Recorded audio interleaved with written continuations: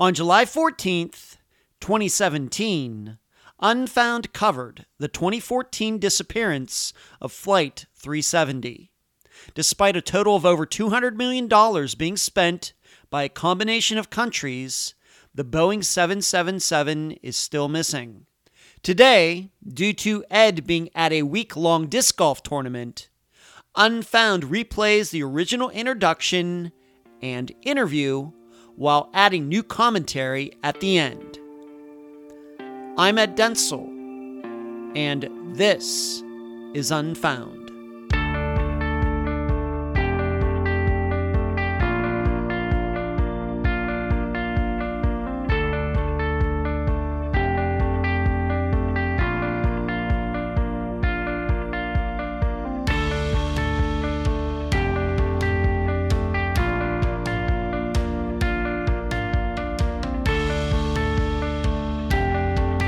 Stubbornness is a quirk of human nature.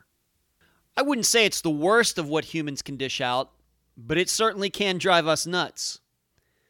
I'd say it's a trait that can sow the seeds of animosity and resentment over a long period of time, and there's nothing that can irk us more than someone who can't see things our own way, even though the truth is right in front of that other person's face. Of course, it's also a flaw of our own nature, that we don't see that same hard-headedness in ourselves. In fact, I think all of us walk around thinking we're fairly open-minded, when probably we're not. We're just as likely to defend mistakes and wrong thinking as much as anyone else. So where am I going with this? Well, if this stubbornness you're running into in your life is with your mother-in-law, your boss, your neighbor, whoever, and may I say, the problems they may have with your own hard-headedness, that's something that probably you're all just going to have to work out. But what if that stubbornness, closed-mindedness, obstinacy, mental myopia is what is keeping 239 people from being found? What then? Because in the disappearance of Flight 370, my own thoughts regarding this case have been challenged, and it's only been within the last 6 months that I've personally had to get past my own closed-mindedness and open my mind to other possibilities. And I hope after listening to this episode, you'll open your minds as well, because it seems the authorities and governments who continue to look for Flight 370 will not. And now, a summary of the disappearance.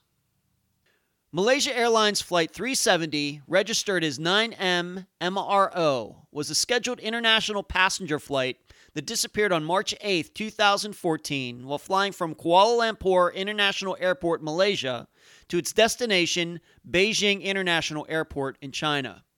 The aircraft, a Boeing 777-200ER, last made voice contact with air traffic control at 1:19 a.m. Malaysia time when it was over the South China Sea, less than an hour after takeoff.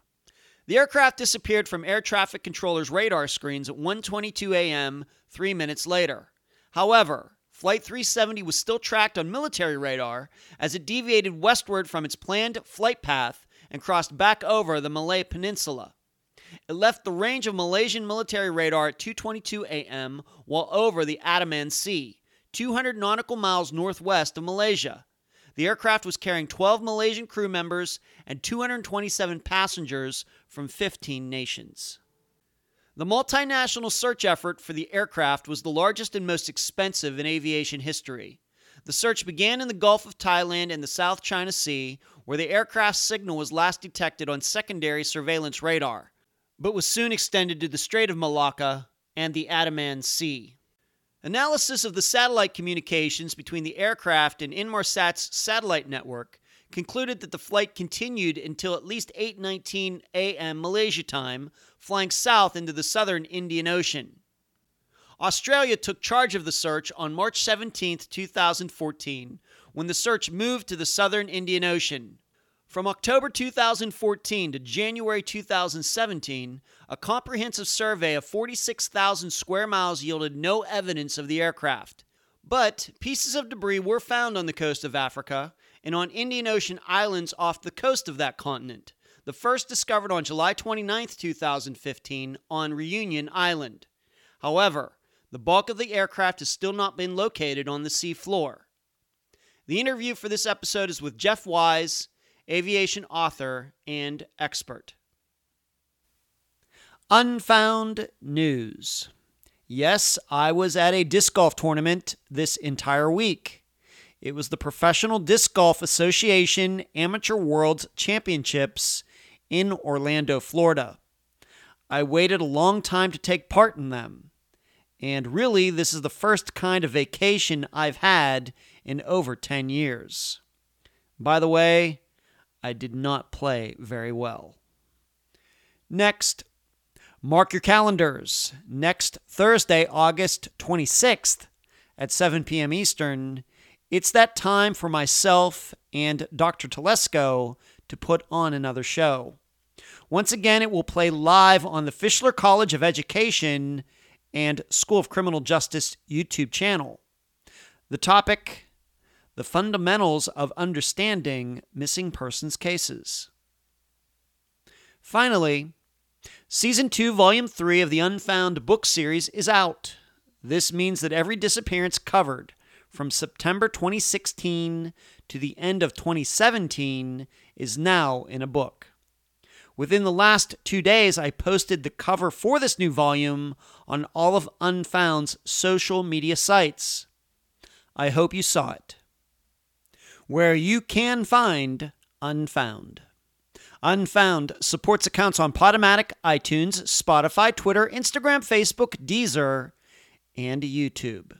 Speaking of YouTube, on Wednesday nights at 9 p.m. Eastern, please join us for the Unfound live show. All of you can talk with me, and I can answer your questions. Contribute to Unfound at patreon.com/Unfound Podcast. You can also contribute at PayPal, paypal.me/Unfound Podcast. I also need to give a huge shout out to all the people who have monetarily contributed using Super Chat during the live show on Wednesday nights. Thank you for watching, and thank you for donating. The email address, unfoundpodcast@gmail.com. Merchandise, the books at amazon.com in both ebook and print form. Do not forget the reviews. Shirts at unfound-podcast.myshopify.com, or you can track down my assistant Heather in the Facebook group. Playing cards at makeplayingcards.com/sell/unfound podcast. The website, theunfoundpodcast.com. And please mention Unfound at all true crime websites and forums. Thank you. Hey, it's Kaylee Cuoco for Priceline. Ready to go to your happy place for a happy price? Well, why didn't you say so? Just download the Priceline app right now and save up to 60% on hotels. So whether it's Cousin Kevin's Kazoo Concert in Kansas City, go Kevin, or Becky's Bachelorette Bash in Bermuda, you never have to miss a trip ever again. So download the Priceline app today. Your savings are waiting. Go to your happy place for a happy price. Go to your happy price, Priceline. I'm so happy to have on this episode of Unfound Jeff Wise. Jeff, welcome to Unfound. Hey, thanks so much. Thanks for having me. Jeff, tell the listeners a little bit about yourself, how you got into aviation, and maybe some of your credentials. Okay, sure.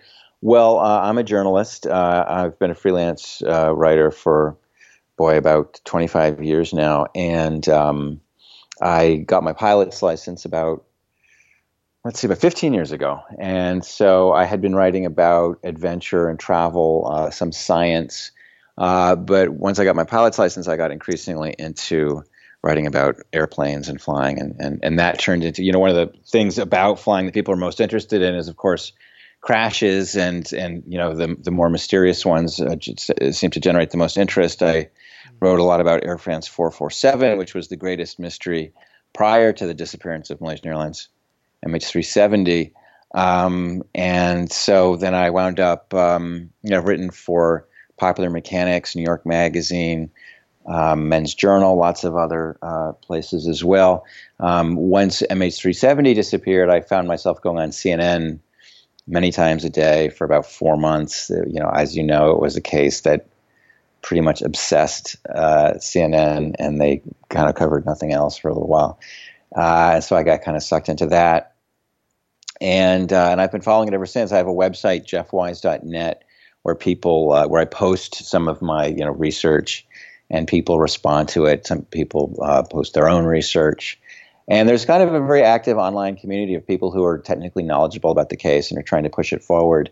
As you probably know, the authorities have suspended their efforts. We're waiting for a final report from the Australians, which they said they're going to release in the third quarter. And it's pretty much winding down, but there's still a lot to be done. And I think that actually the case will be solved by independent researchers. We should note that you've also been, I've seen you personally because I'm a big fan of the show. You've been on the Mayday show too. Yes, as I a have. spokesman, as a person who is an expert on aviation and aviation crashes. You've been on a few episodes of that show as well.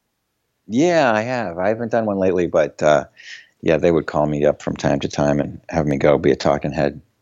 Talking about Flight 370, do you remember where you were when you heard that it disappeared, and what were your immediate reactions? And do you think a person as yourself in the aviation industry maybe reacts to it a little bit different than the rest of the population?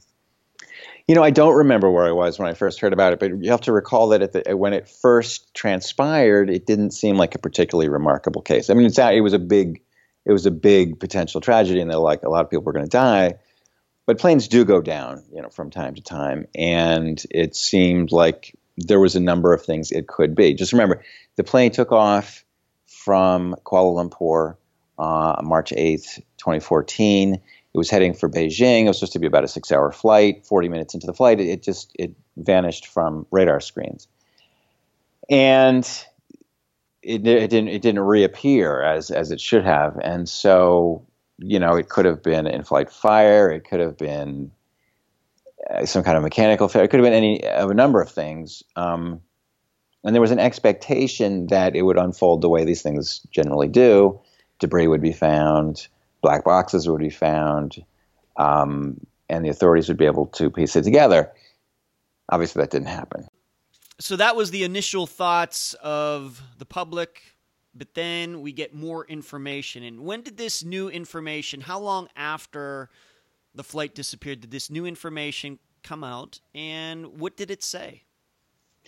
I like to call MH370 the triple disappearing airplane because it really effectively vanished 3 times. The first time when it disappeared from air traffic control screens, and that happened because the plane was actively transmitting information about its location and speed to air traffic control systems, which are automatically, recorded and displayed on the flight controller's screens. That equipment was turned off, and once that happened, the air traffic controllers couldn't see it anymore. However, and that was that's what was known first, that the plane had vanished from these screens. Later, a few days later, as I recall, the military piped up and said, "Oh, hey, by the way, once it disappeared from your radar, your air traffic control secondary radar screens, as it's called, we saw it on our primary radar screens. This is the passive radar that it's almost like a flashlight beaming radiation into the sky." Detecting the radiation that's bounced off of the plane, and so the plane doesn't have to be actively transmitting anything. The military can passively see this plane flying through the air. We saw it turn around, do essentially a 180 fly back over the Malaysian peninsula, up the Malacca Straits, over towards the Andaman Islands, and then it disappeared again. So this is the second disappearance. And so the search for the plane's debris shifted from the South China Sea to the Andaman Sea on the other side of the Malay Peninsula. And that's where it stood for about a week. And then Inmarsat piped up and said, "Oh, hey, by the way, we actually looked into our database, and it turns out that we recorded signals received by our satellite for up to 6 hours after it disappeared from primary radar. And then it vanished again. So that's the third vanishing. So, and this was why it became such a huge news story, because it wasn't just that the plane crashed, but that these incredible revelations kept turning up, and the revelations kept continuing. So that a little bit after that, then it turns out that the Malaysians, the Inmarsat and the engineers there had come up with a new mathematical way of analyzing the data that they had, and they were able to determine something about where the plane had gone.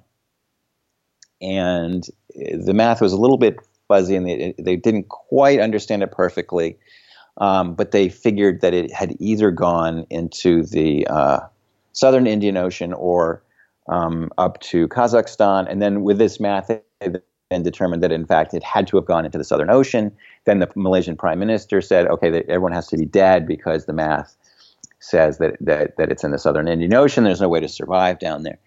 And so this was a really extraordinary turn of events, in my estimation, that for the first time in history, as far as I'm aware, math, just based on purely on mathematics, this plane full of people had been declared dead.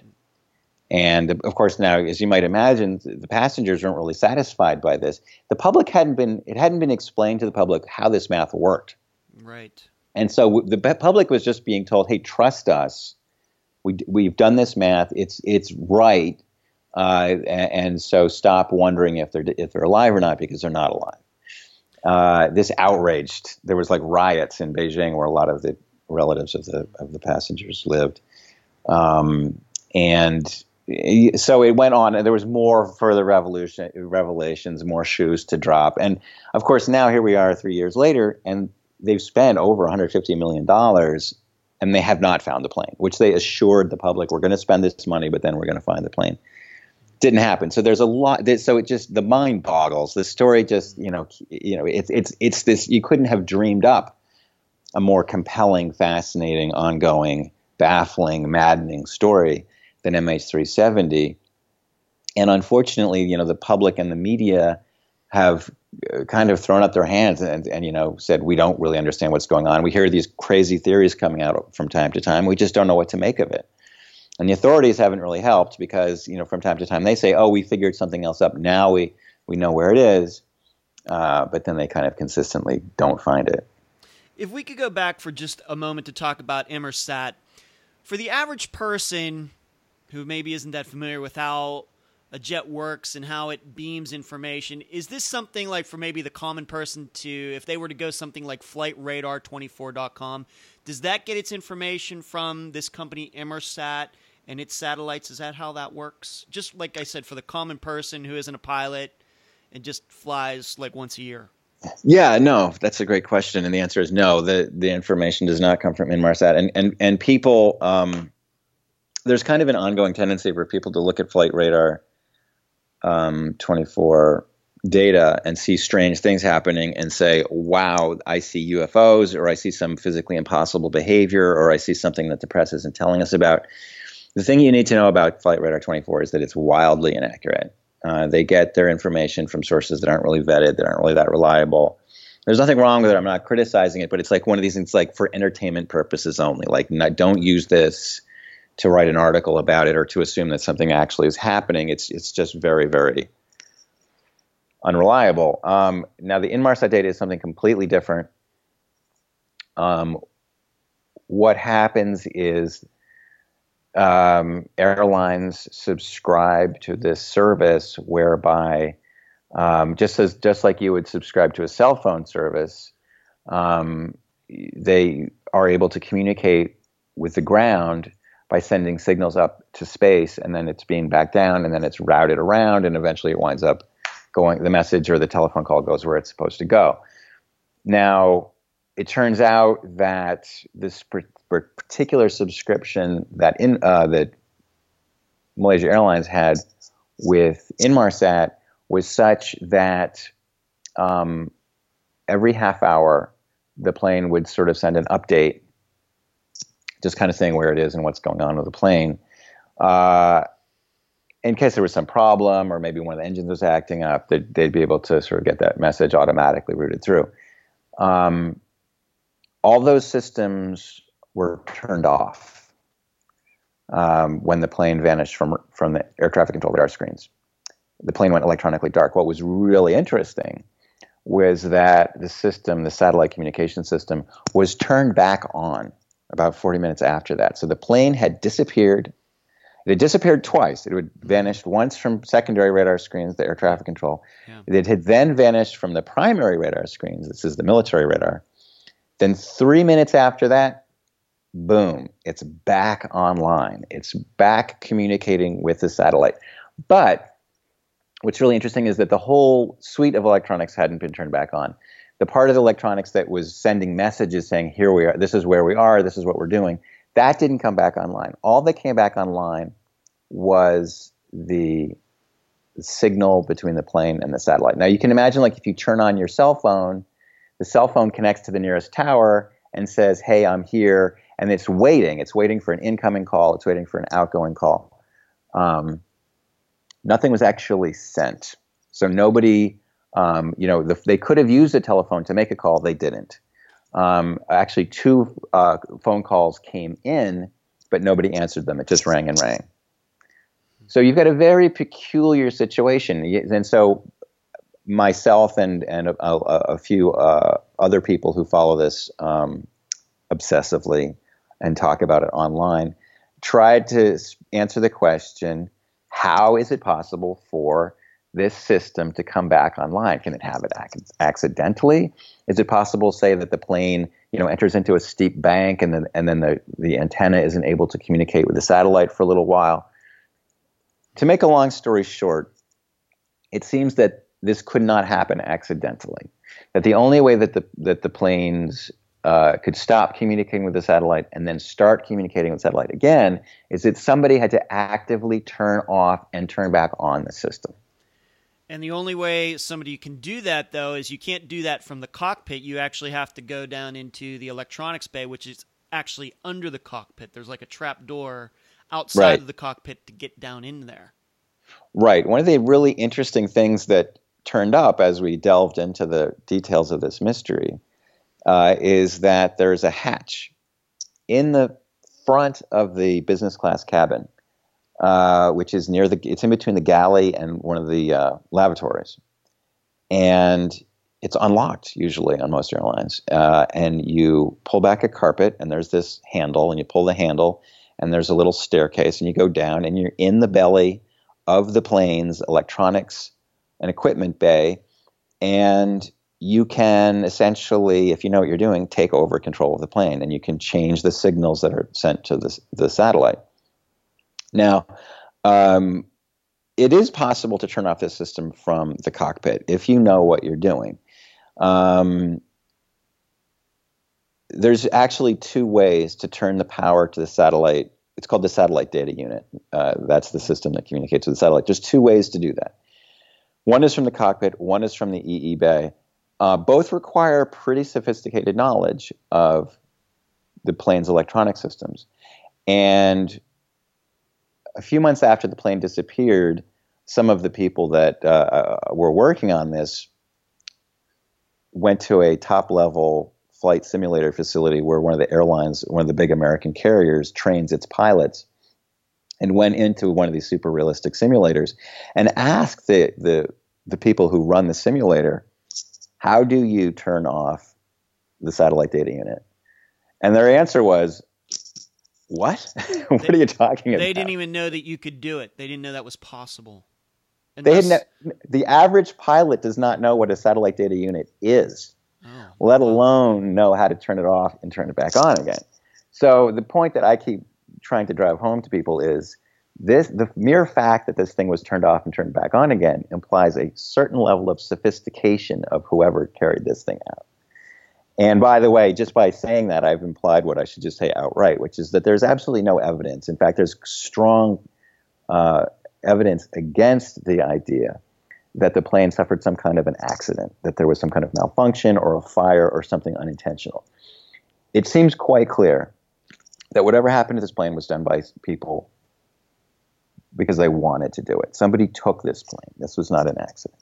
This is a point that let's maybe hold off to that till a little bit later because you get into that in your book, and I definitely want to talk to you about that. But but maybe just real quickly, the pilot of the plane or the co-pilot of Flight 370, is there anything in their histories that would show that either one of them would have known how to do that? Just real very quickly. Anything in their histories? No. Zero. Nothing in their history would show that they would know how to do that. Okay. Speaking of the data, and I don't want to get too much into the weeds on this, but there are two different types of data that were analyzed, like you talked about mathematics Right. trying to locate where the plane might have gone down. It's BFO data and BTO data. If you can maybe simply explain the difference of them, but also how they're supposed to both be fairly reliable, but they tell people different things. Can you go into that maybe a little bit? Yeah, I'll try to keep it real simple. The BTO is called burst timing offset. And basically, it tells you how far the plane is from the satellite. And when you plot that out on a map, and there's 7 of these. And so we have 7, and they're about an hour apart. And we know, so at each of these moments, how far the plane was from the satellite. And you can plot this on the ground as an arc.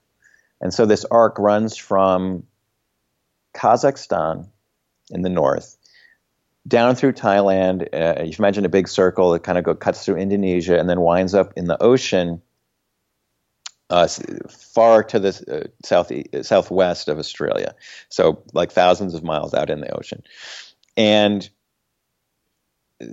because of some other things having to do with the planes, how the autopilot works and so forth, and some mathematical ledger domain.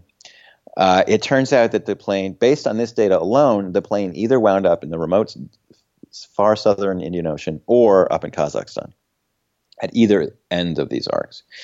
So that's the BTO data. And the BTO data is very easy to understand, and it's quite reliable, and it's quite accurate. So that it's like the arc is accurate to about plus or minus 10 kilometers, or about plus or minus 5 miles, more or less, 6 miles. Which is very considerable considering how big the Earth is.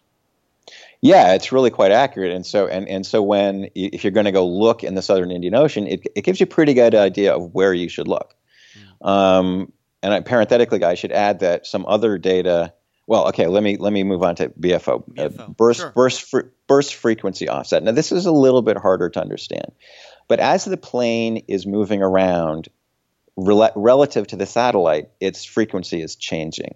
And if you've ever heard a train whistle as it goes past, like as the train's coming towards you, the frequency increases, and then it goes as the train passes, you perceive a lower frequency. Would a good example of that be maybe people are familiar with like a police siren as it's coming toward you, and it kind of goes into a minor key as it goes away from you. It goes down into something like that. Okay, great. It's called Doppler shift. Sure.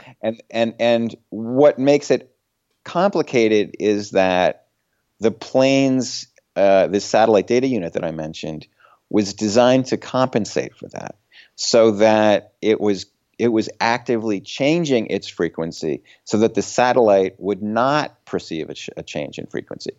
But that algorithm that was used to generate that change of frequency was wrong. There were some problems with how it was implemented, which is a good thing, because due to these flaws, scientists were able to go back and extract some information about how the plane was moving from this BFO data. Now, it's not simple to explain what it tells you, but the most important thing that it tells you is that the plane couldn't have gone north; it must have gone south.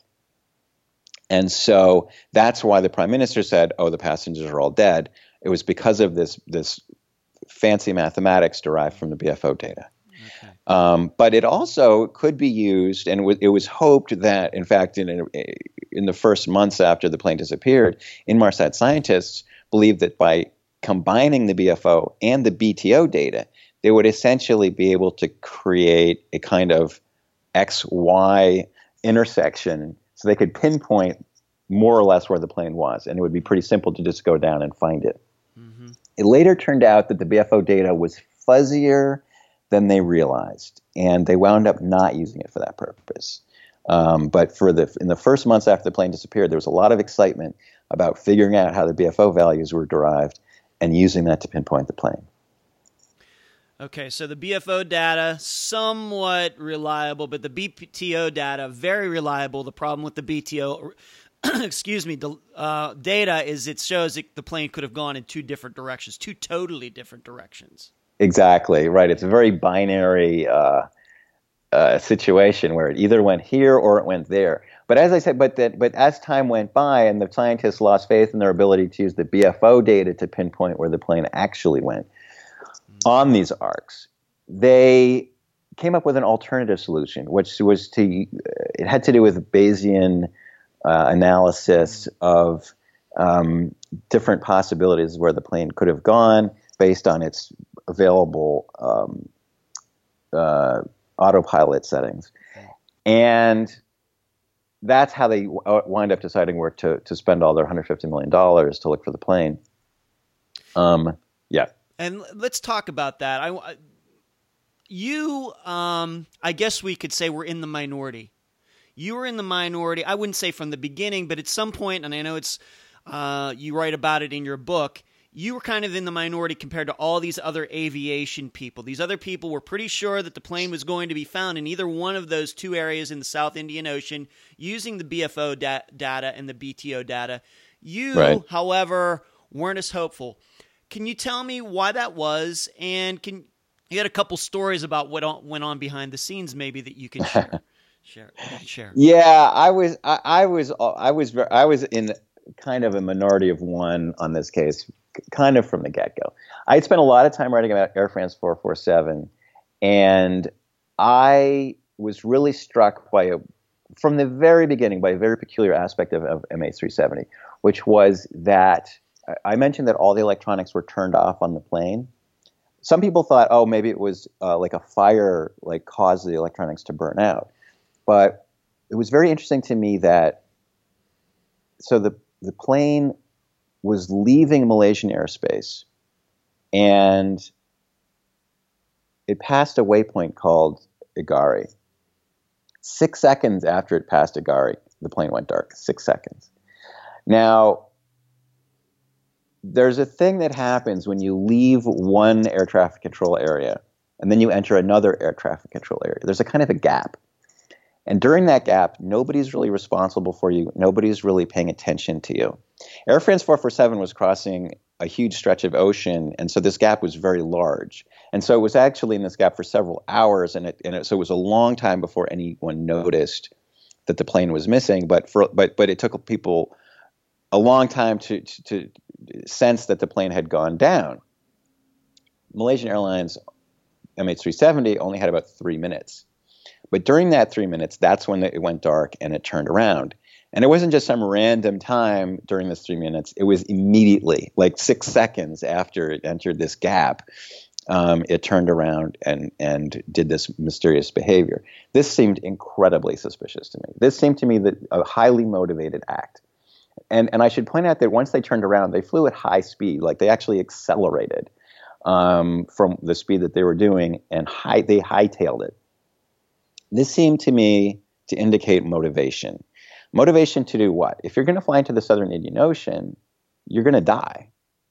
And people do commit suicide in planes, but what it usually looks like is that people point the plane straight down and end it quickly. You're not going to if you're going to shoot yourself in the head, you're not going to somehow rig the trigger to some contraption that kills you 6 hours from now. Yes. Who wants to prolong their agony? So it seemed to me very, very, very, very, very suspicious. So I thought there was some kind. So I very quickly, and I was really in the minority on that. And so this whole thing sounded very fishy to me. And then I kind of was in the minority again when about 2 months after the plane disappeared, they started. This was a month. It was after the first month, or was it 2 months? Anyway, it's been a long time. They detected these pings, these different kind of ping, these acoustic pings from the seabed. Because they had given up hope of finding the wreckage. They'd been searching for the wreckage on the surface of the sea, and they couldn't find anything. So they put these hydrophones in the water, and lo and behold, the first time they put the hydrophones in the water, they start detecting these pings. And everyone said, except me.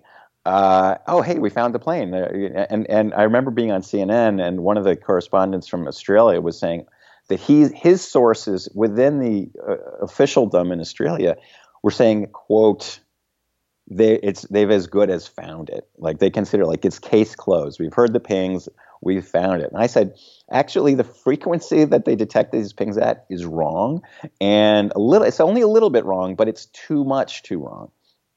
And the physical location of where you detected these pings is too far apart. The detection range isn't that great. And so we almost got into like a fist fight backstage after one of these segments on CNN, not between me and the guy, but between another person who agreed with me that there was something wrong with it. There was an undersea explorer who was like, it's not possible that the frequency could be this far off.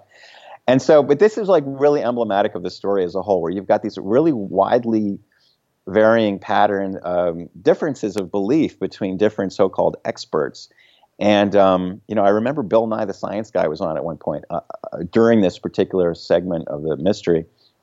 And he was saying, oh, yeah, there's this thing called refraction that changes the frequency of sound and light waves. And I'm like, are you kidding me? You're the science guy, and you're telling me that refraction changes frequency? That's just absolute nonsense. No, of course it doesn't. And, so it was frustrating. It's been frustrating for me because I feel like the media has done a terrible job of accurately describing what's going on with research. The authorities have done a terrible job, and the public has done a terrible job. Mm-hmm. You've had all sorts of people who kind of get crazy theories in their head and start running around the internet trying to propose their theory, which is not grounded in anything. The main takeaway that I would like to say to anyone who's interested in this case is that this is a deeply technical scientific mystery. It is. Sure, that's absolutely true. You read the book, you read your book, that is absolutely true. Yeah. Oh, thank you. I mean, I was thinking about this the other day, and like an analogy that comes to mind is like, imagine you go to Yosemite and like you see this cliff wall, and it's like this sheer rock face, and you look at it, and like at a coarse grain level of understanding, it seems impossible. It's like this is and indeed for like 99.999% of the population, it's an unclimbable wall. It's literally impassable. But if you go up to it and you really examine it closely, you'll see that there are tiny little finger holes. And if you start climbing, if you have this skill and the knowledge and this physical strength, you can grab onto these little finger holes and go up it, and you'll find another finger hold and another toe hold. And amazingly, it's possible to climb this wall. And I think MH370 is kind of an example of that, where it's like at a gross level, at a coarse grain level, it is an unsolvable mystery. But if you approach it carefully and meticulously and look at it, it actually turns out that there are finger holds, and you can carefully climb up this wall, and you get somewhere. It turns out that these assumptions that people make turn out not to be true. And I remember particularly being amazed when, by asking the right questions, it turned out that the satellite data unit had been turned off and turned back on again, which was really overlooked by almost everybody. But also the fact that if you went up to any airline captain, I know a lot of airline pilots because I fly recreationally, and a lot of airline pilots also fly recreationally. And every time I'd say to somebody, how do you reboot the SDU? And they'd all look at me and say, what's an SDU? This is not something that they're trained to do. It's not something that they're supposed to do. It's something that the airline actually doesn't want them to do. So, but there was one of the most popular books that was written about the mystery of MH370. I had lunch with this woman, and she's like, I don't understand the BFO data. It's like beyond my ken. Then how can she write a book about Flight 370 if she doesn't understand that? Absolutely. Absolutely. I'm like, if you don't understand the BFO data, you have no business even like weighing in on this topic. But she had done some other reporting, and it turned out there were one of the planes in the fleet had problems with a windshield at some point. So she spun up this whole theory about the windshield and how the depressurization and hypoxia, and it just, it doesn't, you have to, like I said, it's like climbing that wall in Yosemite. You have to look for where the cracks are. You can't just make big assumptions about, oh, I don't know much about climbing walls, but maybe there's an elevator. Do you think that this reeks of opportunism? It's so popular, so people are going to write a book so they can make a couple bucks out of it, even if the data isn't totally true? Yeah, I mean, I think there's an element to that. I think there's an element of people overestimating their own expertise or the applicability of their own expertise, and I think people feel entitled to weigh in. I think everyone they say, I don't know, I shouldn't use bad language, but like everyone's got one, everyone's got an opinion. Right. We should mention the title of your book because I want to mention something about I want to talk about when you started writing it and also the search that was done. The book is, of course, called The Plane That Wasn't There. When did you start writing that? And what was that in relation to when the search started? And I also want to ask you, were you a little nervous when that search started? You had put yourself out there with this theory that the plane wasn't going to be found and everything, and they start this search. Were there days that you woke up saying, boy, I hope I'm proven that I'm not wrong? Oh my God, my ass was so hanging in the wind. It was so hanging in the wind. And it wasn't just, I was going on TV like 4 or 5 times a day sometimes. And I was saying, I don't think the acoustic pingers they're not going to find it. It's not there. And it was just, I felt like morally, compelled to say like, this is not what you're saying is not true. Sure. And this is not what they really wanted to hear on CNN. But, and so, yeah, I could have been proven wrong at any moment. But I started to think about my alternative explanation really hardcore in June of 2014, and the search hadn't. The seabed search hadn't only like 3 months in. Then very shortly, 3 months in. I really vividly remember a guy named Mike Exner, who is a member of the Independent Group, who does not at all agree with me about my theory. On the contrary, he's been a very vocal supporter of the official line. Okay. But he's also very knowledgeable about these systems. And I remember him explaining to me how the satellite data unit works and how the frequency precompensation algorithm works. And I realized, oh my God, this plane they could have spoofed the BFO data. And so we can't trust it. And this is the thing that to this day I've like multiple times asked the official investigators, how do you know that the BFO data wasn't spoofed? How do you know somebody didn't go down into the unlocked hatch of the electronics equipment bay and alter the equipment to make it look like it was going south, but actually was going north? Right. And they've never addressed the question. They've never answered. Well, the answer that they gave me was, we assume the data was good. And it's pretty strange because they spent all of this money, and oh my God, $50 million in United States dollars. I should emphasize, Amazon gave me some money for my Kindle single, and I got some money from New York Magazine for writing an article about it. But apart from that, like I've gotten nothing. And it's like, it's been kind of a financial hardship because I got so obsessed with this case that I was spending way too much time doing this instead of work that I get paid for. People think, oh, you're just saying this because you want to you're just being greedy. I'm like, greedy? They spent $150 million. Somebody has $150 million in their pockets because of the official theory. I have no money in my pockets apart from what I just mentioned for my theory. But it's hell to be right sometimes, isn't it, Jeff? I can just imagine my wife rolling her eyes at that idea. But I wish I had a tiny, tiny fraction of that $150 million for all my hard work. But it doesn't matter. The point just being, it's incredible to me that they've never even addressed. They've never said, I said, like, even just tell me this is why we know it couldn't have been spoofed. Not just it's unlikely or it's really, really hard. Here's the thing I will acknowledge right up front.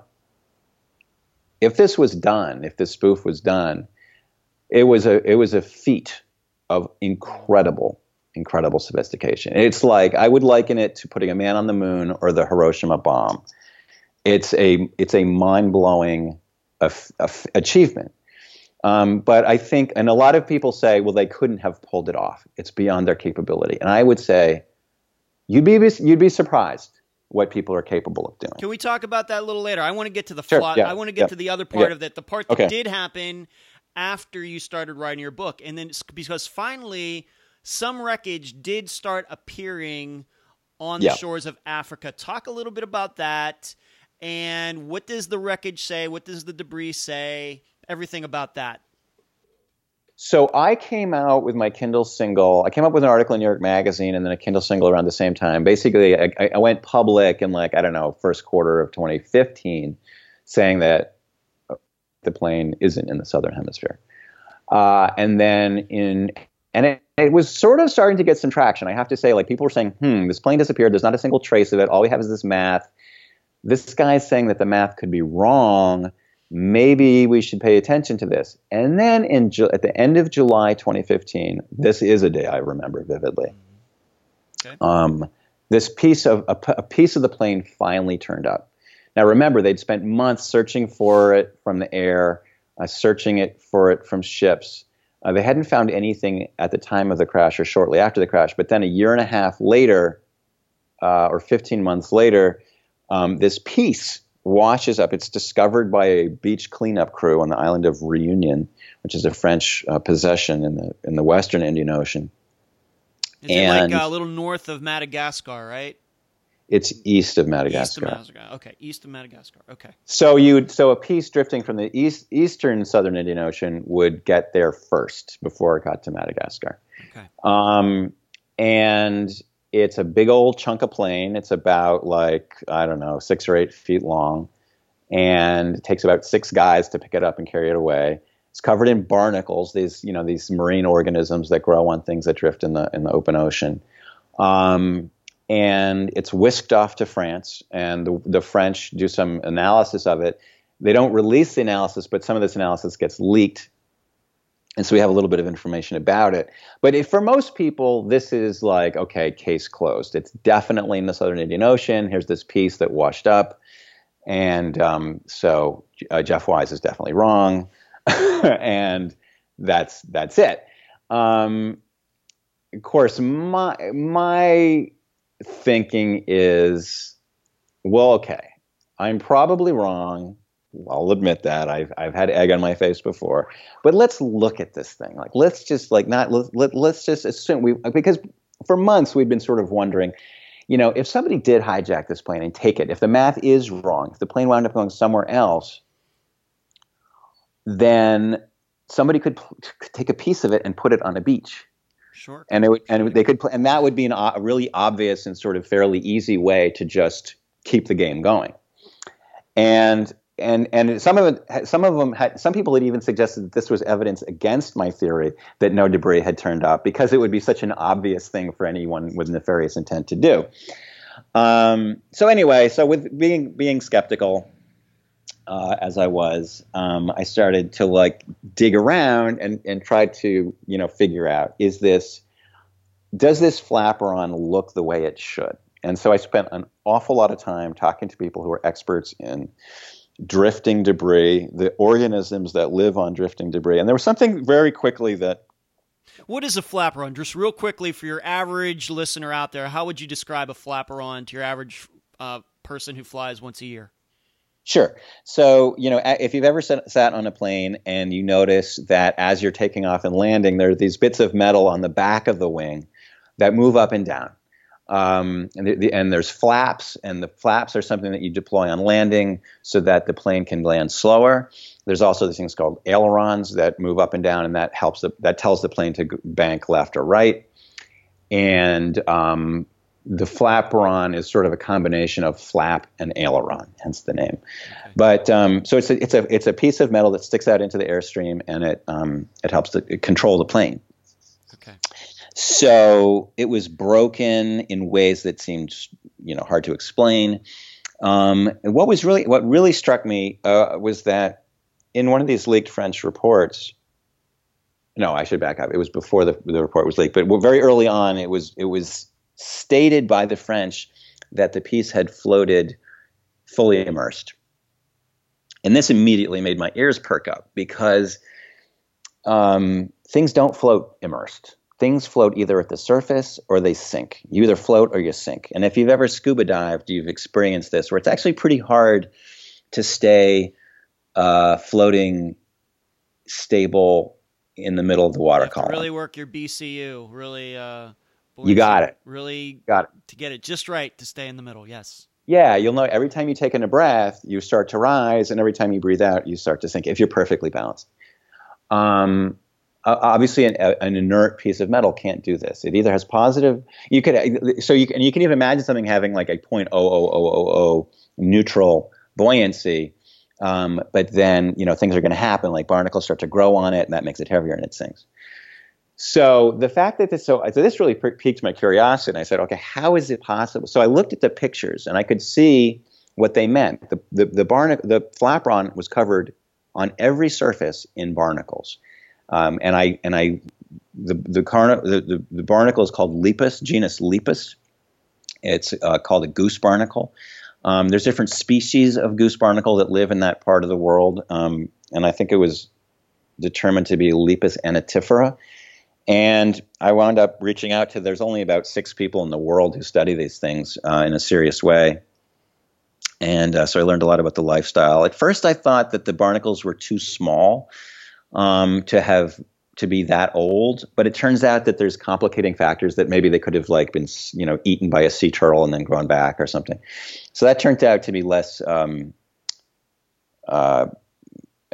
have less evidentiary value than I suspected. But what was interesting was that the most interesting thing was that the flapron was completely covered in these things that only grow and live underwater.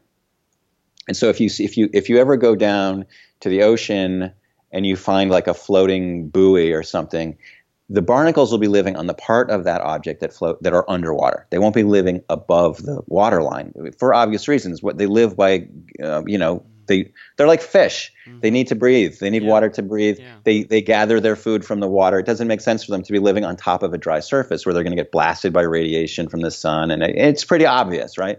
Okay. Well, what was really interesting was that the French were baffled because based on the distribution of barnacles, the piece must have floated immersed, which I said is impossible. But when they put it in the tank to test how it floated half sticking up out of the water. And so they were like, well, okay, how do you reconcile? They can't. They could not reconcile the flotation test with the barnacle distribution. So when they decided to do an analysis of how the winds and the waves would have carried the flapron, they had to do 2 simulations, one floating high and one floating submersed. And they came up with 2 different results. And interestingly, the Australians have never acknowledged this difficulty. The French only acknowledged it in a secret report that was not intended for distribution. The Australians just ignored it, and they based their drift models on the flotation tests. So to me, this is like, okay, this is highly problematic, that you've got a piece which floated in an ostensibly impossible way. So can we, this to me is a red flag. It's not probative in any sense, but it says, okay, something might be going on here. And then then a few months later, other debris started to turn up, and it looked quite different. And altogether, over the span of about 6 months, or maybe a little longer, altogether, a little bit over 20 pieces turned up. And it's hard to have an exact figure because some of them look like airplane parts, but it's hard to really tell. But I think what's most interesting to note is that most of these pieces were found by one person.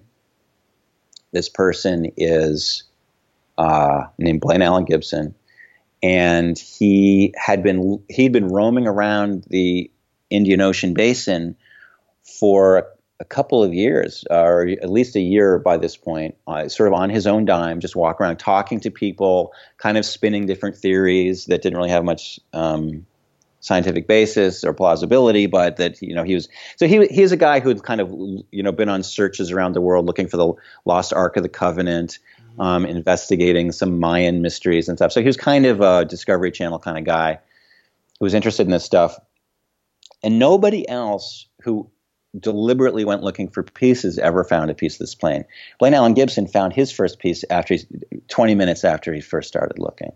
And he twice found pieces while camera crews were rolling on him. He had the one with the four-wheeler, the four-wheeler. Yeah. He was driving around in a four-wheeler with a camera crew, and there's a piece. And meanwhile, you've got sort of like annual beach cleanups in South Africa where like you've got 10,000 people, searching cleaning up debris from the beach, gunk and junk from the beach. And they've got, been handed flyers saying, keep an eye out for aircraft debris. None of them ever find anything. Some people accidentally find pieces on the African coast and in other islands. But nobody from Blaine ever finds, so I'm saying this sounds kind of suspicious to me. But sure it does. Again, and the other thing about Blaine's pieces is that unlike the Flaperon and some of the other pieces that turned up, all of his pieces are like suitcase sized or less, like you could fit it in a suitcase. And none of them, I've talked at length about the Lepus barnacles, none of his pieces have any marine life on them.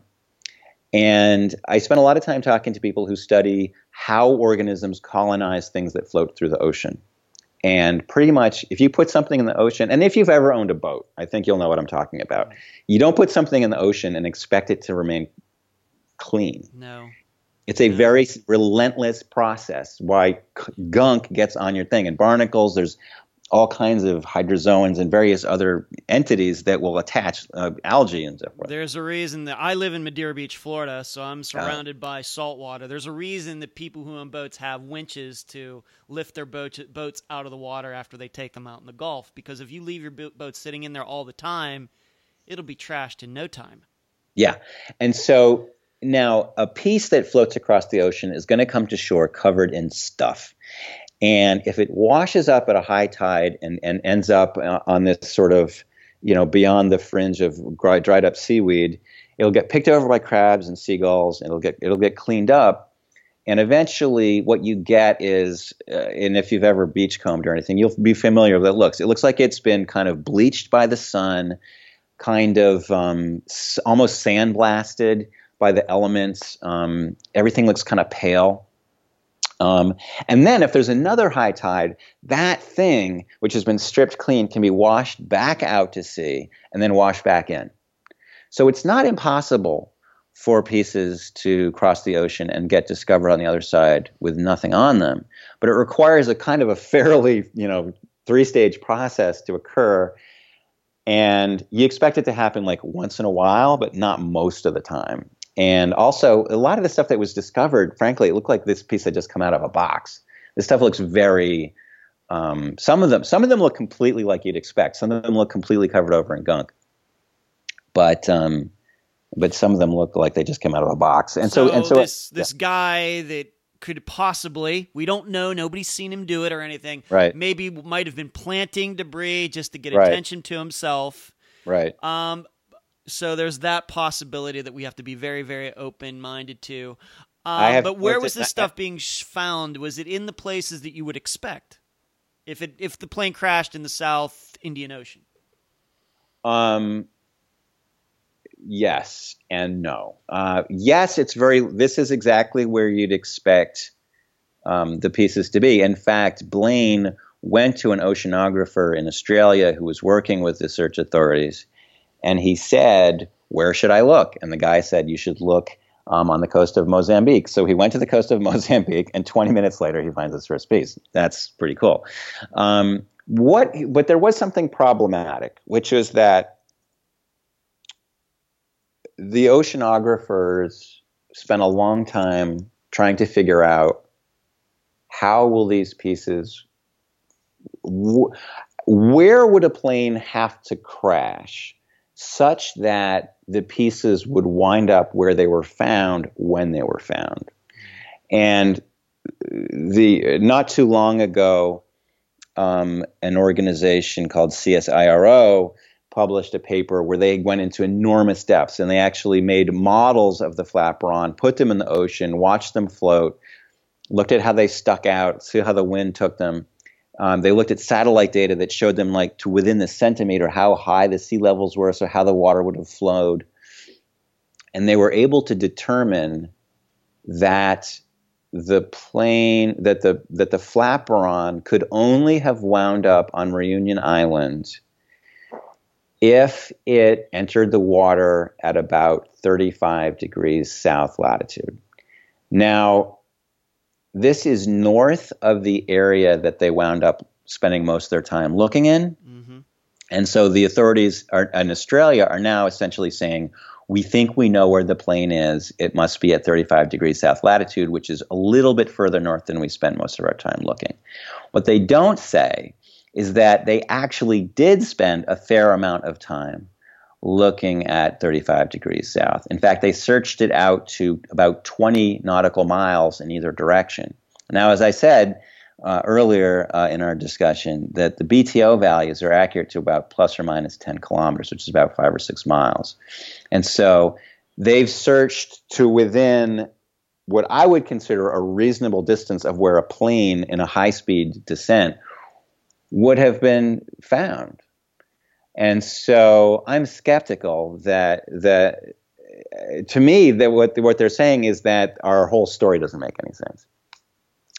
Now, there's the other part of this about the flaperon, and then also about you had a post on your site just very recently that the flaperon and then this part that the hinges were missing. This is not how you would expect these parts to break off in your usual type of airplane crash, whether on land or in the ocean. Yeah, exactly. I talked to a guy I talked to a couple of guys actually who their job is to look at aircraft debris from plane crashes and see what it can tell them about how the plane came to its demise. And basically, there's various ways that things can break, and the most relevant for our present discussion is compression failure and tension, which is something when something's pulled apart. And compression is when if you step on an egg, that's compression failure. And now you can imagine if a plane smashes into a surface like the ocean or land, it's going to be like getting hit by a hammer. You're going to see a lot of compression failure, especially on the front of the plane. Things can get kind of sideways ripped off in a way that looks like a tension failure. What's really peculiar is that all of the pieces that were found, with one exception, all of the pieces that were found came apart by tension failure. And what would be a tension failure? What would be a good example for your average person of tension failure? Breaking a string, pulling a string apart. Okay. Or if you've got a plane and you want to pull a piece off it with a crane or something. Imagine grabbing a piece of a wing and ripping it off. Okay. That would be a tension failure. So that also raised questions, and a little bit more about the drift analysis. They were able to convince themselves that there was a certain way that it could get from the BTO arc to Reunion Island if it started at this such and such a place. But if it went into that place, all of the other debris didn't really make any sense. It should have arrived there much sooner. And you also would have expected to find pieces washing up in Australia, which never happened.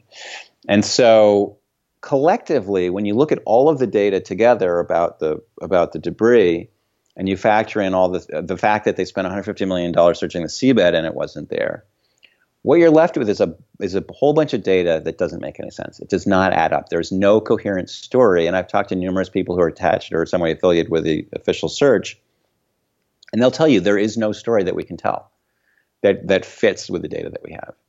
Now, to their mind, what that means is we just don't know what happened. But we do know that it went into the southern Indian Ocean. We just can't figure out what happened. But we've been baffled before. Air France 447, until they found it, everyone was kind of scratching their heads. They couldn't really figure out what happened.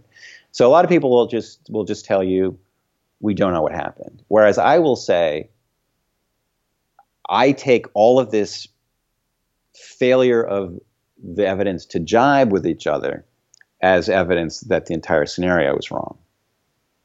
I have to agree with you. Yeah, well. I have to Right. agree with you. And we should remind maybe the listeners in the Flight 447, the Air France crash, that was caused by, I guess what you would say, by pilot error.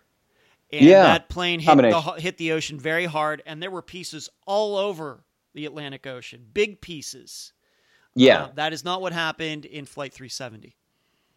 Yeah, no, it was quite far out at sea, and yet when they went to look for pieces from the air, they found a lot of them. And now it is possible. It actually didn't hit the plane. It didn't hit the water that hard. It was going like 150 miles an hour, which is way too fast to be survivable. But planes can hit harder. I mean, Germanwings, which happened also in 2014 was. I thought that was 2015. Sorry, 2015. It was soon after the anniversary of MH370. That hit the mountain going like, I don't know, 400 or 500 miles an hour, and that was like the pieces were much tinier. And so a lot of people were saying, well, maybe it hit so hard that the pieces were too tiny that it couldn't be seen. But the point just being that it hasn't been unfolding the way you would expect a normal, quote unquote, normal accident to unfold. And that kind of takes us to this. Let's talk about a little bit of scenarios, and I just want to ask you some things as we go through this. You Sure. pose a scenario, and I don't know if we want to get deep into the weeds with this, but you propose a scenario where the plane could have been taken over, much like you mentioned earlier, where somebody could have gotten down into the electronics bay and taken over the plane to the point where the pilots wouldn't be able to do anything. They could be sitting in the cockpit, messing around with the rudder, with the thrusters. Just nothing would be happening. Right. Maybe talk about that a little bit more, and talk about how you mentioned earlier how difficult that would be. It would be like landing somebody on the moon. Yeah. Once you get into the electronics bay, you've got, the 777 was the first fly-by-wire airplane that Boeing built, which means that instead of, the controls being connected to wires, connecting to push rods, physically moving the control surfaces, the pilots were telling the computer what they wanted, and then the computer was then sending information to the actuators that were moving the control surfaces. So if you have control of the computer, you have control of the plane. And you also have control of these computers that control the communications. And you have control over the oxygen system in the plane.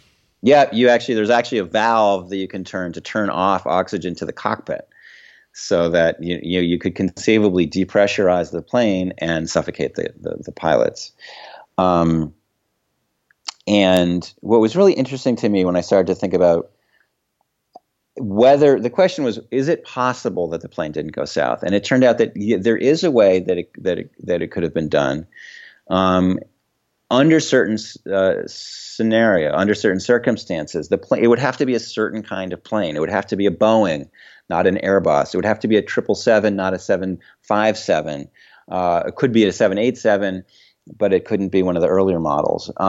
It had to be flying a certain kind of route. It had to have a certain kind of Inmarsat subscription. It had to be flying in a region underneath a certain one of a few Inmarsat satellites, but not others.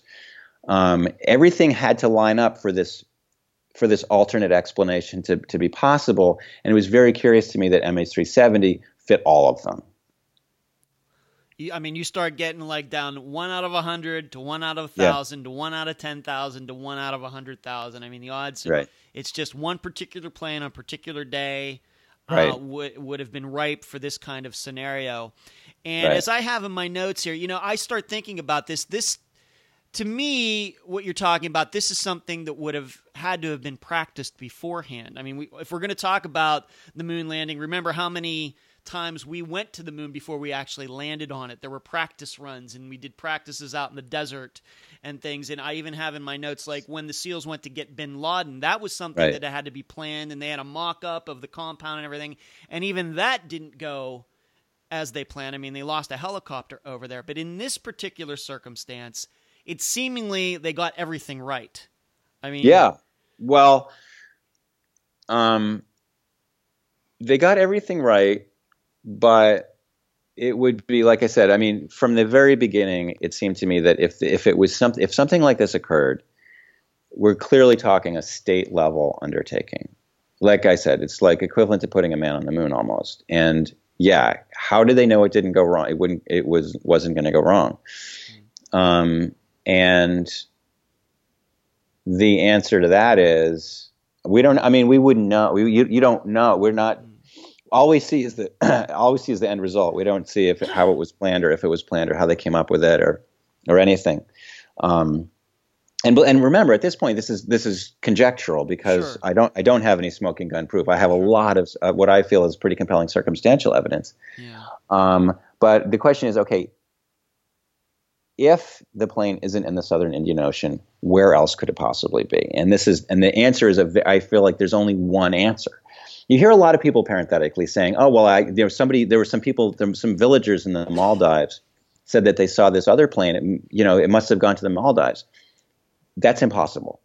It's impossible knowing what we know about the science of Inmarsat data and what the plane, where the data that we have came from. Now, some people think, oh, the whole thing was just a cooked up hoax, like the fake moon landing, like the fake Twin Towers bombing. Yeah, of course. Well, if you're going to go to that level, then there's no point in having a discussion at all. No, right.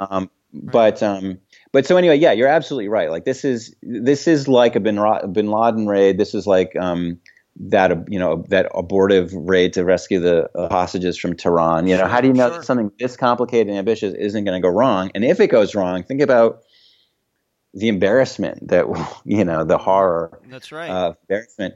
But so, yeah, I mean, there's a lot of reasons why this would not be a good idea. And one of the things people always tell me, the first question many people ask me is, what's the motive for taking this plane?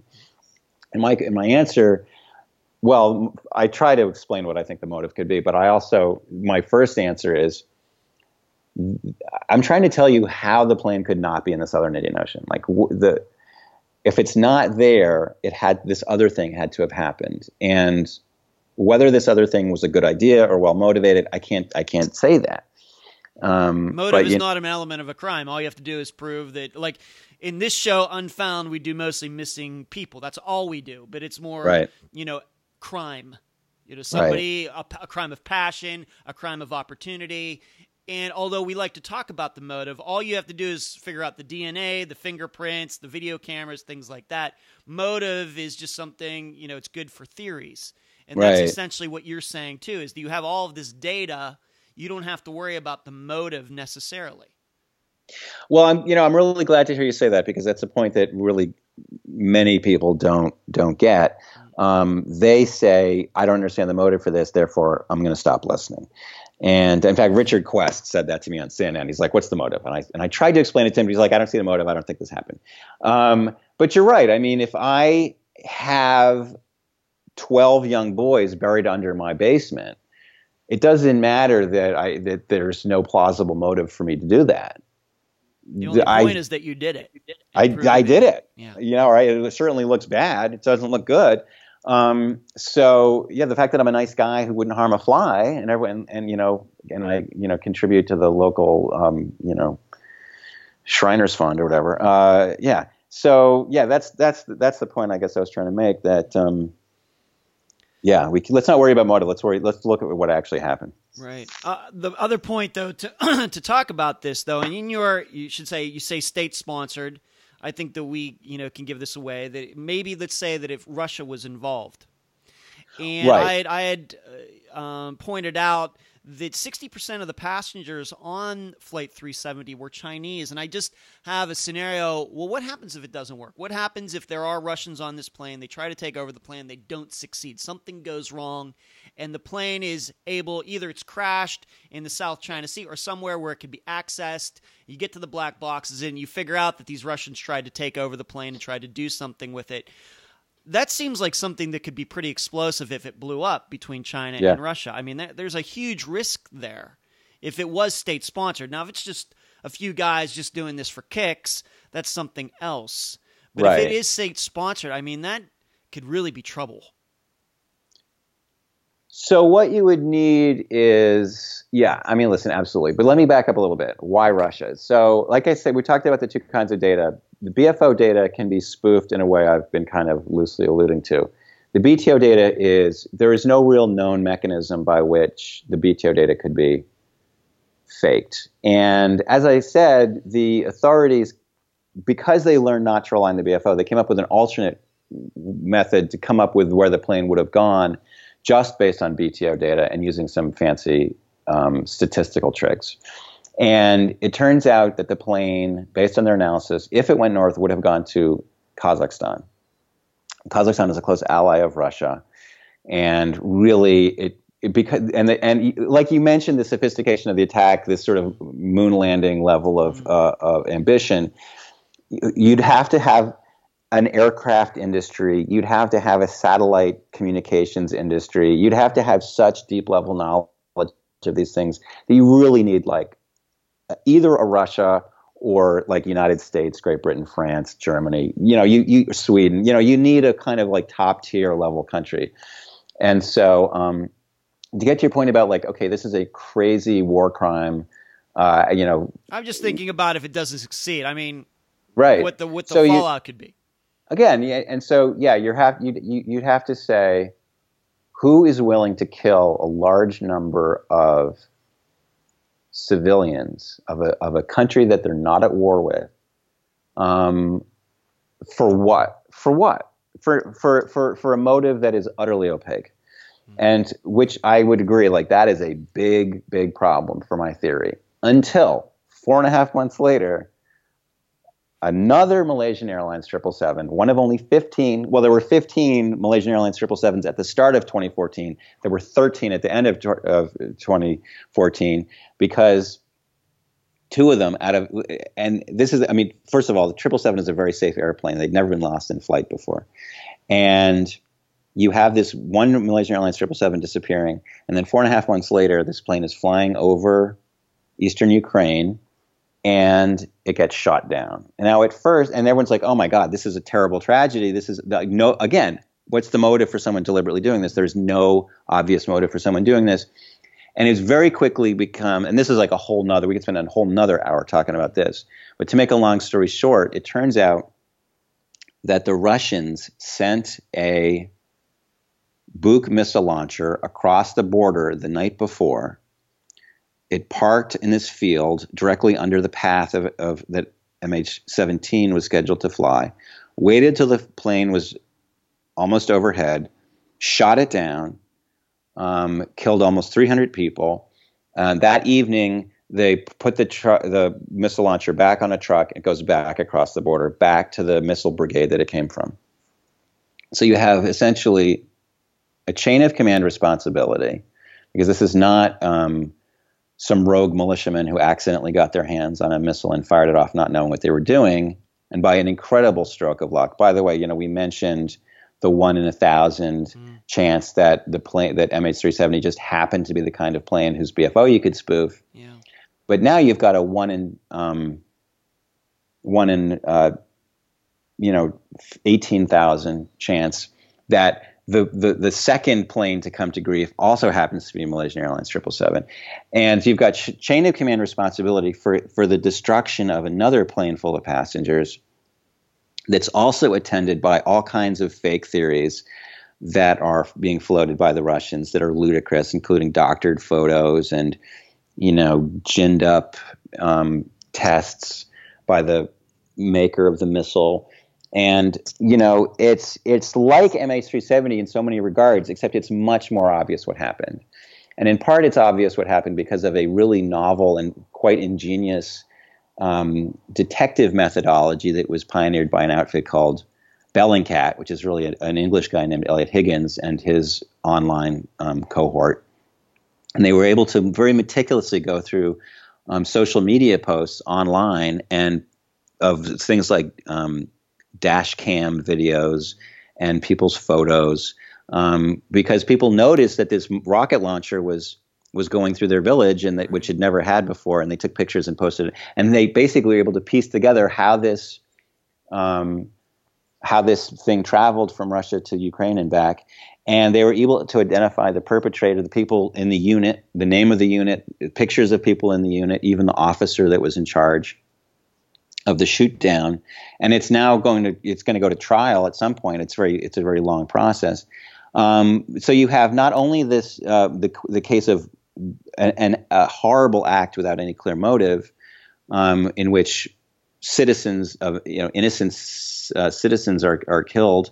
But also the attendant kind of fog of obscuration of these theories. Now, one of the things is, if you follow MH370 at all, you're well aware that there's like a million theories, most of which seem completely crazy. Yes. And again, with MH17, without any real reason for them to be theories, there's been this proliferation of theories. Oh, the Americans shot it down, the Ukrainians shot it down, and fake evidence. And we've seen that same thing with MH370. So these, to me, really seem like sister incidents where there's so much that's eerily similar between them. Okay. Would you say that Flight 370 is the greatest mystery of the 21st century so far? I wouldn't limit it to that. I mean, I would say it's the greatest aviation mystery hands down ever. And I mean, by a country mile. And I wonder if it's just the greatest mystery ever, because and if what I'm saying is true, and the way I see it, that with every wave of new information we get, any other explanation seems increasingly remote. If it's not only the greatest mystery in terms of like the most compelling and most baffling and so forth, but it's also the most important in that it was a mystery that was created to be a mystery. It was created to be confounding and baffling and attention diverting. It took place in order to divert attention from Crimea, which had been annexed by Russia the day before. And it was, I think, maybe perhaps a show of prowess to show the West what Russia was capable of at a time when Russia was held in very low esteem, frankly. Obama dismissed Russia as a world power. He said they were only a regional power. And when Vladimir Putin attended the G20 summit that year, he was a pariah. He was dismissed and ridiculed. At the G20 summit this year, he was the focus of attention. Russia, in the wake of MH370, you had a slowly dawning realization amongst policymakers in the West that Russia was a real threat and that it was waging this kind of a campaign of aggression on many, many fronts, not only in terms of military power in Ukraine and Syria, but also this kind of these troll armies that were attempting to influence public opinion.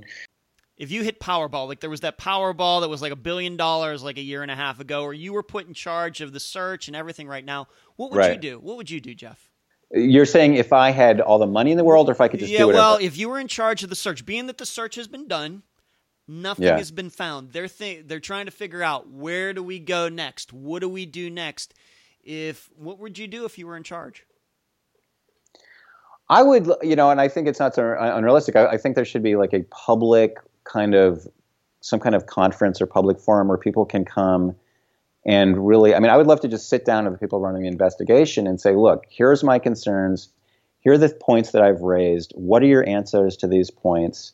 And then from an intelligence perspective, I think I've identified some loose ends that could easily be chased down by people who had the means to carry out a serious intelligence operation. How much of your resources, whatever it would be, say if they decide we're going to spend another $150 million to do whatever, how much of that do you think should be devoted to continuing searching of the Indian Ocean? Do you think that's fruitful or anything? I don't think any money should be spent searching the Southern Indian Ocean. I think they've done a pretty good job establishing that it's not there. I feel like the Australians are making a claim that they've identified this area where it must be.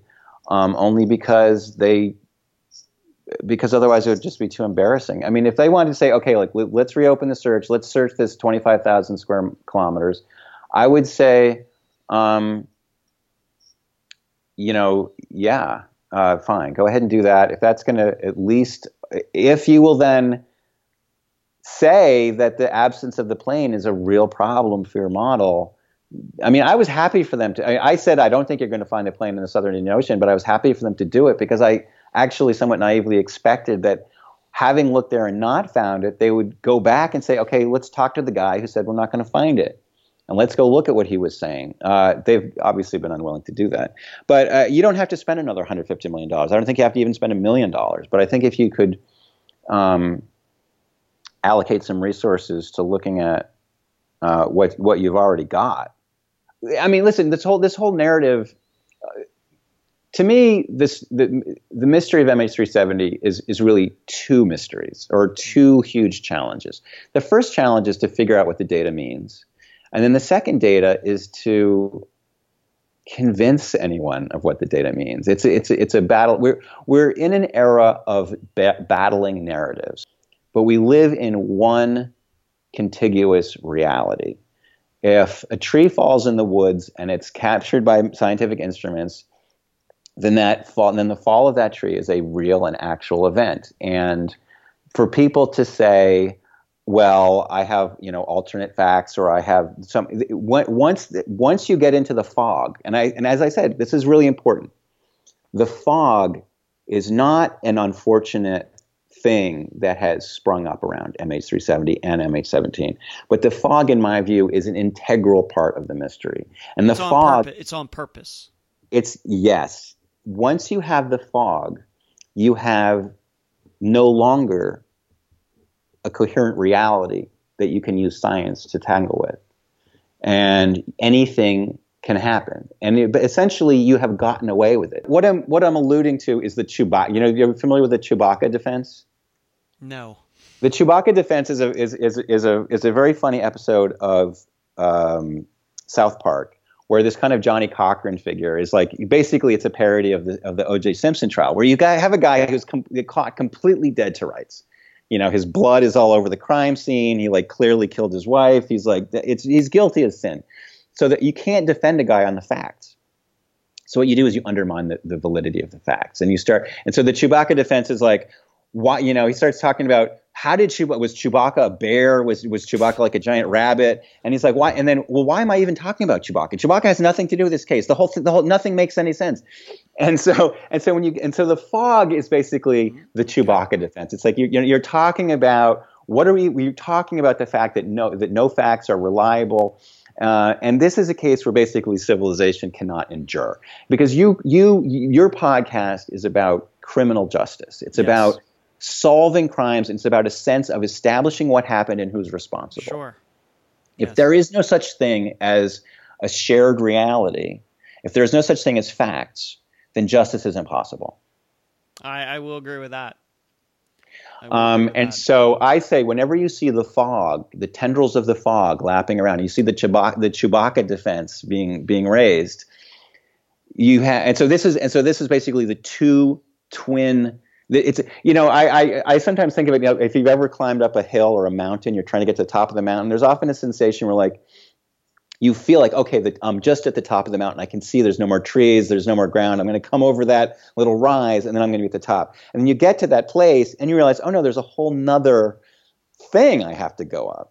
That's what MH370 was for me. It's like, I got to the top of the mountain, and I'm like, oh my God, there's an even huger mountain on top of this mountain. The first mountain being, what does the data tell us about what happened to the plane? And then the second part is, how do I fight through this crazy fog? And talking to you today is hopefully one step up that second mountain, trying to bring to the public the understanding of what happened and why the plane's mystery is so baffling. It's not just because the evidence is so hard to understand. I think actually the evidence isn't that hard to understand. But it's been layered in so many layers of misunderstanding, misinformation, and misportrayal, which I hasten to add is at least hugely a flaw of the media and a flaw of the public. Jeff, you were talking about the fog, specifically the Australians. We see them as an ally. We see their country as being very much like the United States in a lot of ways. Would you say that they are in the fog right now? Would you say that maybe it's like a willingly denying that there are other possibilities? How do you view it at this point? I think that I've talked to some of the people involved, and I've been very impressed by the Australians overall. I think they've done a really crackerjack job of getting involved into some really quite esoteric scientific aspects of the case.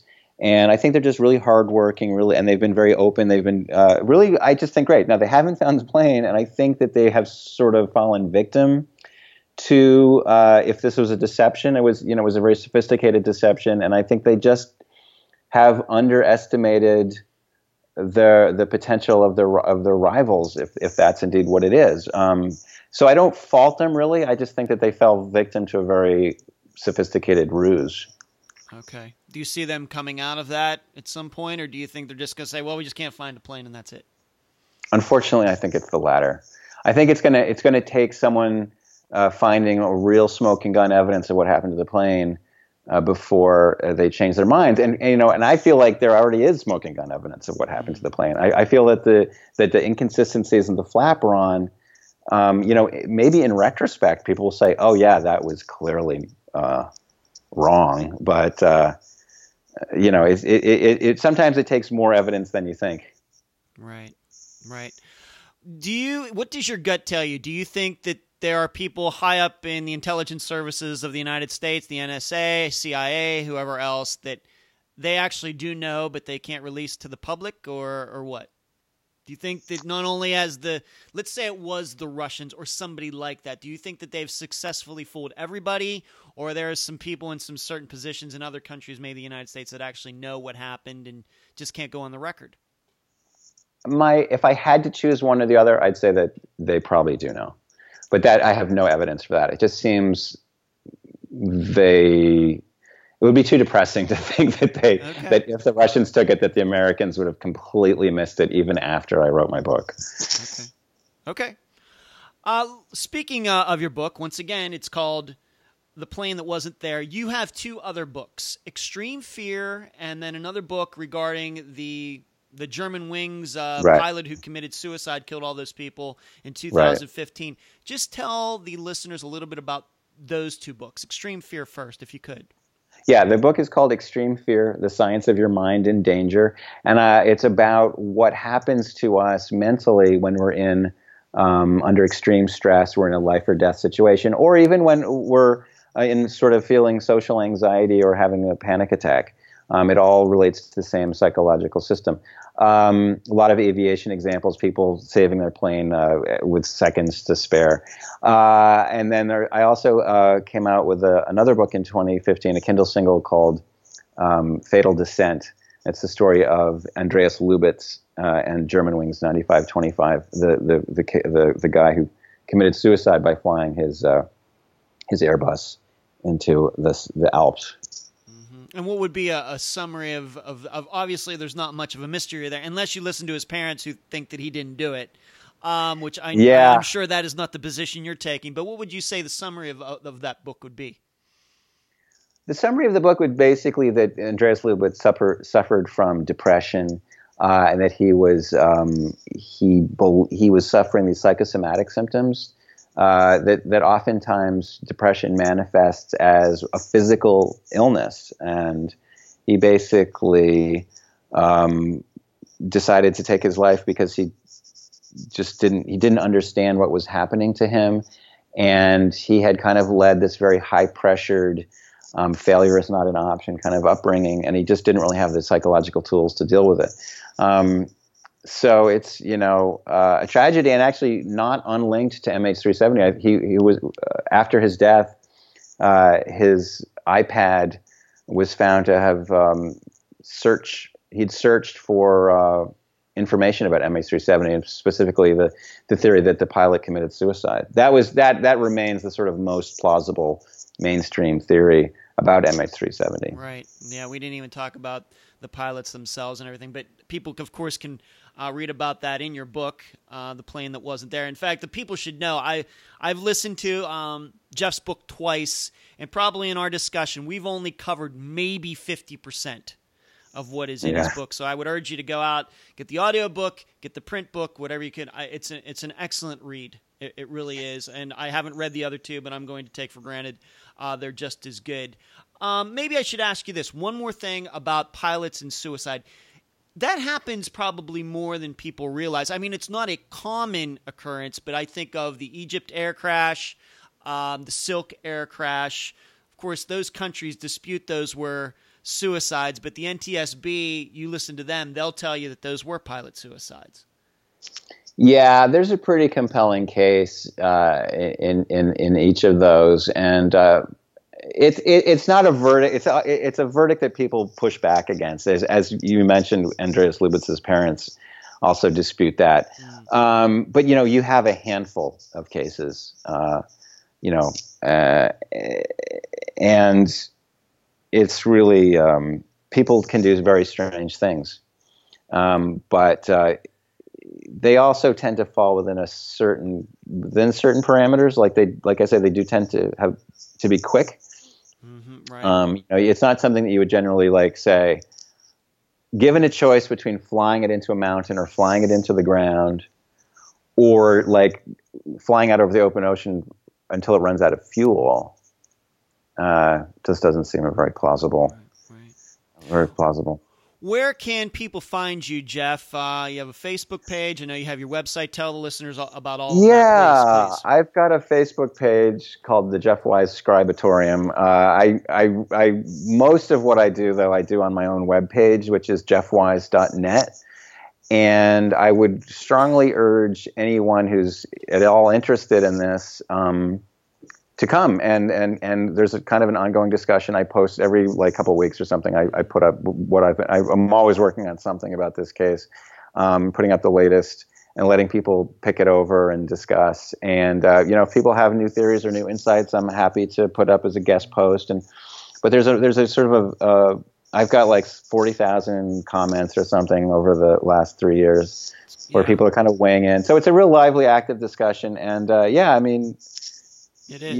It helped. I mean, I think every single person that comes and kind of throws in their 2 cents, it makes a difference. Do you have a Facebook page or anything like that? Are you on Twitter? Do you do that? Any of that? I tweet under the handle of Man v Brain. Man versus Brain, interesting. Yeah, that's my next project that I'm hoping to get underway about why we struggle. It's sort of a spin-off of the Fear book. Why do we struggle with ourselves when we're trying to be brave, and then kind of opening it up into why do we struggle with all the other things we struggle with, trying to eat right and exercise and save money, and it seems like life can be a struggle. Okay. Why is that? So Man v Brain, but then I mentioned my Facebook page is called the Jeff Wise Scribatorium. I think if you just search Jeff Wise on Facebook, we'll find all of that. Yeah. Okay, great. Any final words, Jeff? Well, listen, like I said, I feel that, we all want to solve the mystery, but it's more about cutting through the fog. And I appreciate your having me on to hopefully do that. You're welcome, Jeff. And I appreciate you being on this episode of Unfound. My pleasure. And that was my July 2017 interview with Jeff Wise, a person I still consider to be the #1 expert on Flight 370. Despite the rest of the aviation industry not taking his theory seriously. I thank him for joining me and all of you on that episode way back in the first year of the podcast. Please check out both of the books Jeff has published regarding Flight 370 on Amazon and elsewhere.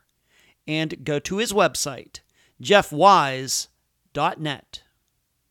It's funny, besides the actual circumstances of Flight 370 coming to mind when I recall this episode from 2017, the other memory that comes rushing back is how poorly this episode was received by all of you. This was a time in Unfound's existence when I paid much more attention to the numbers than I do now. I thought covering Flight 370 would bring in a ton of attention and downloads and subscribers and everything else to Unfound. In fact, it was the opposite. The preceding 3 episodes of Unfound, Pamela Golden, Chip Campbell, and Amanda DeGuio all had way more listens than the Flight 370 episode. I could not believe it. Why did that happen? Well, all of you are more than welcome to write in the discussion group or anywhere else why you think this happened. My insight is that you, the audience, prefers much more personal stories. You want to hear from a mother, a brother, a child of a missing person. You like hearing the names and intricacies of that missing person's life. It's much more emotional, I guess. Whereas, sure, Flight 370 had 239 people on it. But when the disappearance is covered, except for the pilot and co-pilot, all of the other people don't get mentioned. Plus, and I think this is another huge factor, as you heard in the interview, what Jeff is saying is very, very technical. And maybe that doesn't play out well in an audio format. Like I said, if any of you have any insight into why the original Flight 370 episode wasn't popular at the time, now that has changed since then, please let me know. Now, I should tell you this. On YouTube, it was totally the opposite. Before we started the new YouTube channel, Flight 370's video on the old YouTube channel had over 100,000 views, and we lost those views when we went to the new channel. That number dwarfed all other unfound episodes. Why is this?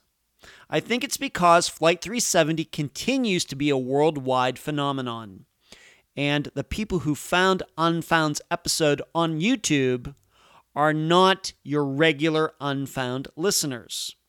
They're not subscribers to Unfound on Podomatic or Spotify or iTunes or anywhere else. They are one or two topic true crime people. And, dare I say it, they are probably way more into conspiracy theories than the average Unfound listener. So, looking back now at the summer of 2017, it was weird watching the downloads for the episode not do well, but the YouTube views go through the roof. But I want you to understand something, and this may help you if you still feel like Flight 370's disappearance is a bit over your head due to the science, the satellite, the ping data, etc., etc., etc. Flight 370 at its core is not much different than any other disappearance we've covered on Unfound. What do I mean? How is Flight 370's disappearance any different than Jason Landry's, or Chance Engelbert's, or David Schrader's, or Renee Lamanna's, and many other individuals whose disappearances we've covered? In theirs, just like Flight 370's, there is a wealth of information concerning their disappearances to believe they should have been found, that searches should have been successful, that with just a little bit of time and luck, their disappearances would be solved. But nope. And Renee's, in particular, is from the 1990s. Still unsolved. Sure, with Flight 370, we're talking about the entire Indian Ocean and the east half of the Asia continent. But theoretically, from a missing persons investigation point of view, that's no different than looking for a missing person in a lake or on a square mile of property. If the missing person isn't found, that doesn't mean he or she isn't in that area. All it means is the person wasn't located this time. Maybe another search should be done again. Well, for Flight 370, that would be a little more difficult given the cost. But the principle still stands. Also, just like in many disappearances we've covered where there is conflicting information, the Marco Island 3, Trevor Nichols, Chelsea Cobo, and maybe even Eric Franks' case, where we now know somebody else was using his phone and computer, there is a ton of scientific analysis for Flight 370 that does not seem to go together, even though it should. In fact, just within the last 6 months, Jeff and I were exchanging email messages, and he made a great point. That when different realms of science analyze an occurrence, a building falling, an earthquake, a hurricane, all of that analysis, if done correctly and unbiasedly, should seem to be all going toward a certain point, but coming at it from different angles. Flight 370, the more the scientists have gotten involved, the murkier and puzzling the details have become. For example, the parts that washed up on the coast of Africa. The problem? The data says that the jet hit the ocean in a certain spot. Yet the current that would have taken those parts from that spot to Africa should have drifted them there in a lot less time. We can surely relate to this with all the disappearances covered on Unfound. Timelines that don't make any sense. Noah Davis, for example. Some people claiming they saw the missing person after the accepted disappearance date. Susie Lyle, for example. Husbands saying that they just don't know where their wives went. Rosemary Rapp, for example. Really, in my opinion, the biggest and maybe the only difference between Flight 370 and all the other disappearances we've covered on Unfound is when disappearances are solved after Unfound has featured them, a large majority of them are not all that big of a surprise. Esther Westenbarger could be an exception. Crystal Morrison, certainly. But with Flight 370, we must prepare ourselves for a resolution that could be way out of left field, simply due to the scope and complexity of this jet's disappearance. Whether it was a pilot or hijackers, the Russians, a terrorist group, a crazy passenger, whoever or whatever, a unique set of circumstances came together that night to create what I believe is truly the most puzzling disappearance in history. Will it be solved? I think it will. But once again, just like most regular disappearances, I think it will take some luck. I'll leave the theorizing up to you. And that's the program. If you found it informative, please go to the app that you use to listen to Unfound and give this podcast a nice review. I thank you for listening. I'm Ed Dentzel, and you've been listening to Unfound.